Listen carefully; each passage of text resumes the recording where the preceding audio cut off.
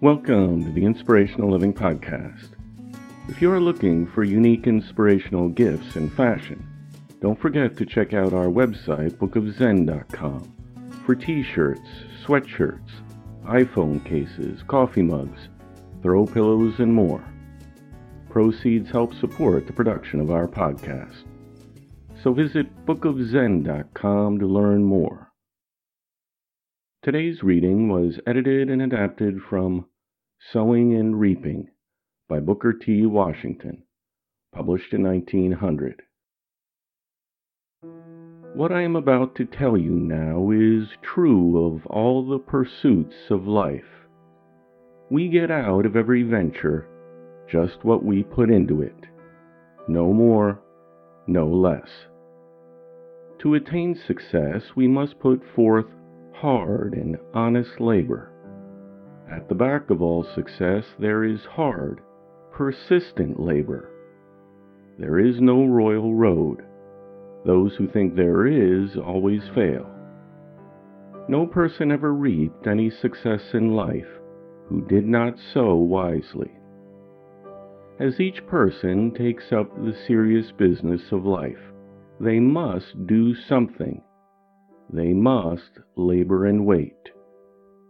In order to reap something, something must be done. Value for value is the real standard of life's exchange of benefits. Show me someone who is always grumbling, always finding fault with their condition, never satisfied with their opportunities, and I will show you a person who does not appreciate the opportunities in the environment in which they are to work out their success or failure. Hard labor is the keynote to success. One of the wisest things ex-Senator B.K. Bruce ever said was that luck is a fool. So it is. There is no luck. It is all labor and patience. Every man and woman who wants to succeed must learn the process of overlapping. That is, no person who wishes to succeed should be afraid of doing just a little more than lies in the direct line of their duty. They must be interested in their work and the ways in which it impacts the lives of others. No individual lives to themselves alone. You cannot confine yourself to yourself. We are a related creature. We lean one upon the other. When we do this, we establish a feeling of confidence, of appreciation, of helpfulness in the estimation of our neighbors, which nothing can destroy. If a person asks you to do a certain thing which is fair and honest, do that thing. Not only that, but do more. Combine your forces with theirs and win their undivided confidence. This process of overlapping establishes the greatest happiness, since it creates a community of feeling and interest, without which no person can hope to succeed in any pursuit of life. Be mindful of what you attempt to do is a safe motto for old and young alike to adopt as a rule of conduct. Every person should have a definite purpose in life and have a substantial reason for everything they do. It is a useless effort for anyone to attempt to do a thing unless they know definitely what they desire to accomplish. By far the greater portion of human wrecks on the highway of life are responsible for their own failures, simply because they started out with no definite end in view, or because such a view as they may have had was of the vague sort, which is often worse than no sort. Success or failure depends very largely upon the side of life we choose. Every person desires to choose either the higher or the lower side of life. And with that choice, a determination is made to live for higher or for lower things. It is evident that if a person chooses the higher side of life and lives up to this choice, they will succeed. But on the other hand, if they choose the lower side of life, they will fail. As Proverbs says, the way of the transgressor is hard. There is no escape. We should always strive to see things from the higher life point of view. Instead of picking out flaws in other people's character and making unjust and uncalled for criticisms upon our neighbors and their work, we should encourage them in order that they may improve. If there is any good in a person, let us seek to find it. The evil will take care of itself. One of the greatest temptations among those people who live on the lower side of life is to engage in profane, vulgar, and antagonistic conversation. The nature of your conversation largely determines what you are. Young people especially should seek to converse with persons whose conversation and thought is elegant, refined, and open-minded. The influence of unhealthy conversation is so great that nothing can counteract the harm it does a person's character. If you find yourself associated with a person of either sex who has no regard for positive thinking and thoughtful expression, you should rid yourself of that association. If you do not do so, you will eventually fall to the level of your companion. It is true that birds of a feather flock together. Young as well as old people should avoid the habit of speaking ill of others. The person who is always talking about somebody else must necessarily possess a low and cowardly nature. You may talk disparagingly of a person all your life, but if that person be good and honest, you cannot permanently injure them. On the contrary, the gossiper and vilifier usually gets the worst of it in the end. So, above all things, avoid the habit of talking about others. Unhealthy friendships are another thing that will injure a person's reputation.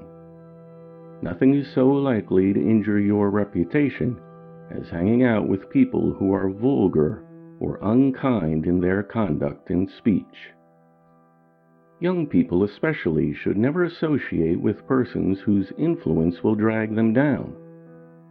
If your friendships are not a help, they should be abandoned, because in all conditions of life, harmful communications harms character.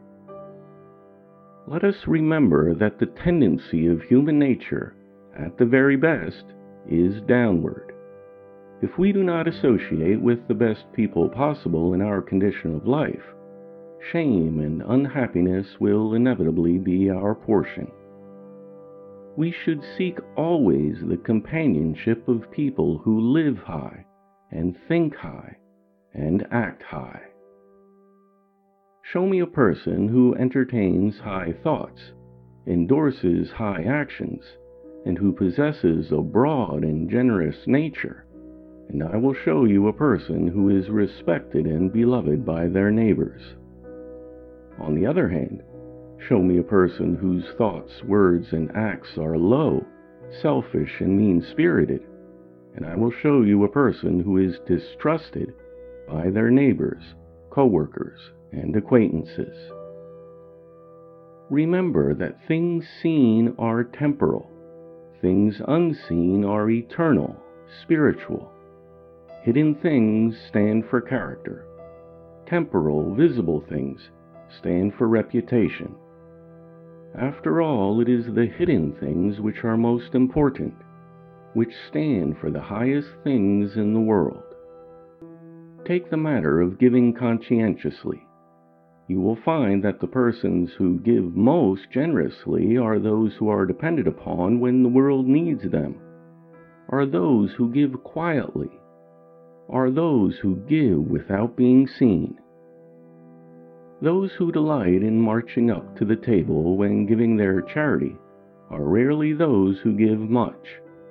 It is the quiet, unseen giving, which never reaches the ear of the public, which makes possible the best things in the world. It is not very hard to find people who will do the right thing when someone is watching, but it is hard to find such a person when the eyes of the world are not likely to look upon what has been done.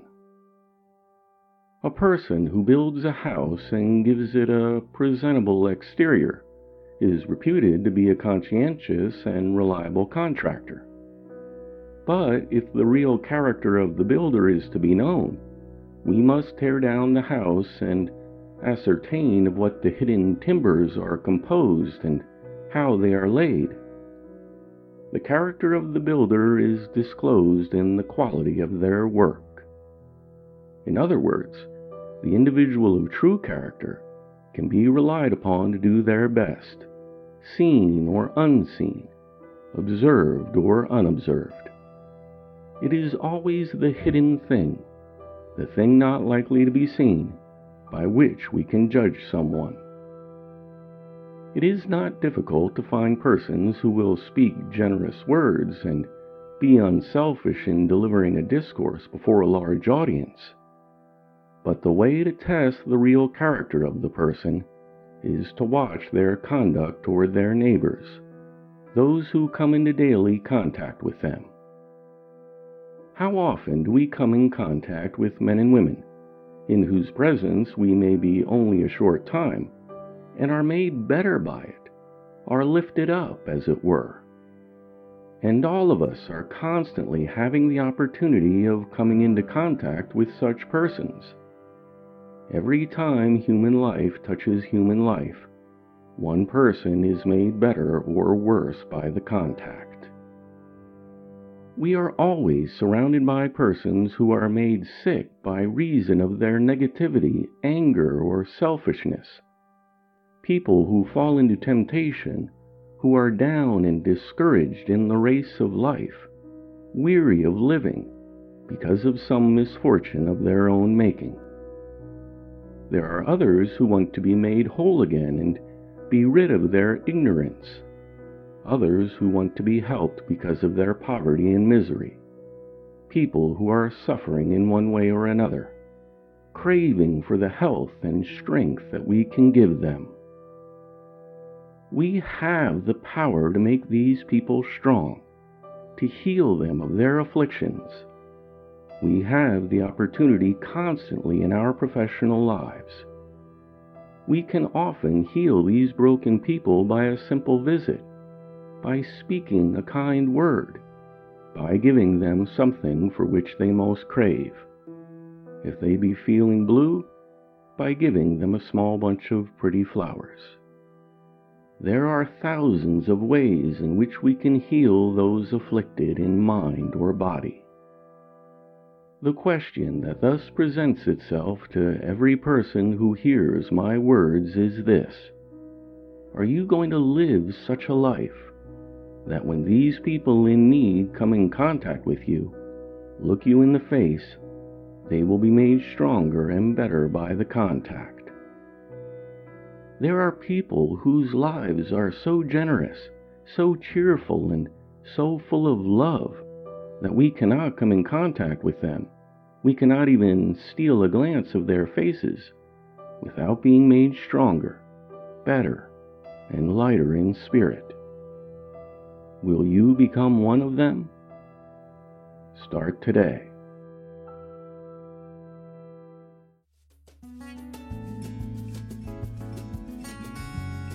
The Inspirational Living Podcast is a production of The Living Hour. For free transcripts, please visit livinghour.org. To get 30% off our Majesty program, please go to livinghour.org/Majesty and use the coupon code INSPIRATION. Thanks for listening. I look forward to talking with you next time.